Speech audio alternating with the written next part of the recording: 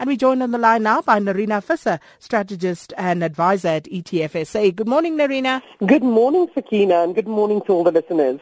So it's the first time that we're talking since last week, and some significant market movement since the world came to terms with the reality of a Donald Trump presidency in the United States. Now, have you had time to digest what that Trump presidency actually means for the markets? Sure, Sakina, no, definitely not. I think there is still so much speculation and conjecture in terms of what he will actually do, how much of his campaign promises he will actually turn into real policy and changes. And I think a lot of the volatility that we're seeing at the moment is because people are really just speculating, on the one hand, what will he actually implement, but on the other hand also, what will the implication of those changes be. So certainly an expectation of fairly significant changes. That would be expected after 8 years also of a Democratic president to be replaced not just with a Republican president, but of course we now have all three seats of power, the presidency as well as the Senate and the House of Republicans all being, House of Congress being Republican. Tongue slip there with House of Republicans, because that's pretty much what it is.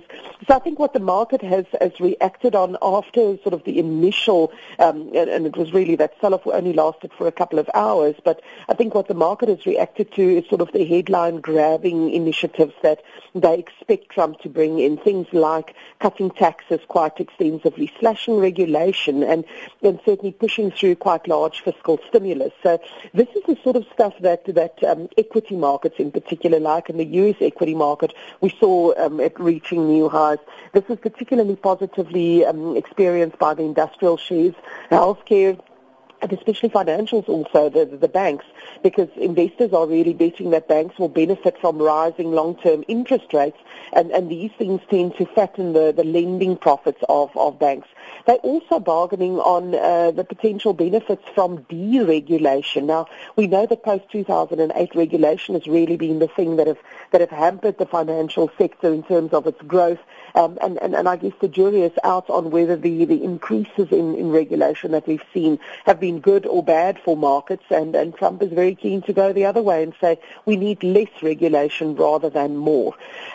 Interesting also on healthcare, despite the fact that he's talking about repealing or removing or changing a lot of the so-called Obamacare, the expectation that there will be less drug price regulation has really assisted healthcare. So, the trades that we've seen on the positive side have been very much on the expectation of rising growth and inflation.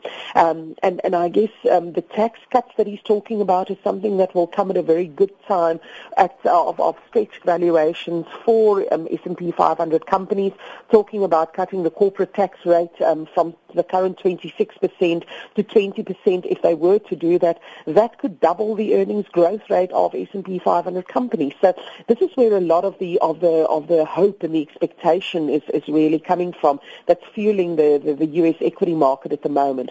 The big negatives that we've seen have been certainly on emerging market investments, and those go for both currencies as well as bonds. But interestingly enough, also after an initial spike in the gold price, we've seen the gold price pull back quite sharply in terms of this, and I don't think that can necessarily be interpreted as a means of a measure that things are all suddenly very rosy. It's just that there are other risk-on trades that in the short term have now enjoyed a lot of support post the Trump election. And then, of course, one of the biggest movers in Nerina has been the Mexican peso, which has fallen by more than 13% in just 3 days, but almost 30% over the last year. So what are some of the consequences of that collapse? Yeah, and just the very next currency after the Mexican peso has been the South African rand. Yeah. So within the emerging market currency spectrum, as we often find, the rand being one of the hardest hits over the same period that the peso has fallen by 13%. 13%. The rand has fallen by almost 9% against the dollar since last week, Wednesday. So clearly the impact for emerging market currencies is that I think we will be on the back foot with a stronger dollar for quite a period of time. Interestingly enough, I guess one of the unintended consequences of the Mexican peso in particular falling the way that it has is the fact that now suddenly you're going to find that it's almost become 13% more attractive for Mexicans to want to go to the U.S. So, until they build the supposed wall, whether that will transpire, we'll have to wait and see. But until that time, that might even put more pressure on Mexicans trying to make it into the U.S. And at the same time also for American companies, manufacturing and jobs export almost to Mexico has become 13% more attractive. So these are some of those unintended consequences of policy decisions that might be made that in the short term I think there seems to be positive impact for America, but probably one of the biggest long-term negative impacts not just on emerging markets but global growth is the issue of reduced global trade. So I think we're going to see a lot more trade tariffs coming up and rising, and lower global growth environment trade environment just means extended longer-term global poor growth. Whether it's quite a global recession remains to be seen, but this certainly is going to have, I think, longer-term pain for the rest of the world, much more than we probably would have hoped to see if Trump was not elected president. So, Nerina, that's one thing to see the value of your money collapse like this. But if you look at Zimbabwe and you look at India, there you have a very real cash crunch as people struggle to actually get hold of physical cash. So what's the cause of those crises? So a similar situation in both Zimbabwe and India, but quite different reasons for that coming about. In Zimbabwe, they have, ever since they introduced the US dollar and the rand as sort of the currencies of choice in that market in 2009, they've progressively battled to actually get sufficient dollars in particular into that system.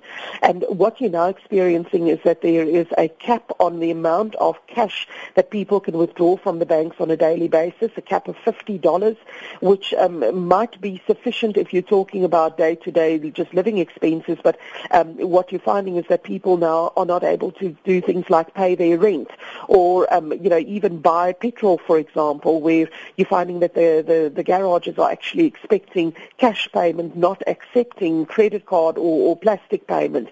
So the real sort of cash crunch in Zimbabwe is also because of the expected introduction of so-called bond notes in that market, and not a lot of confidence in these new Zimbabwean issued notes that are expecting to come to the market during the course of this month. So Zimbabwe is certainly finding itself in a very difficult position. India, on the other hand, there it's really been a case of a very sudden cancellation as legal tender of the 500 and 1,000 rupee notes in a bid to clamp down on corruption. And these are being replaced by a new design 500 rupee note and also 2,000 rupee note, but there's just not been enough time to get those notes physically into the market.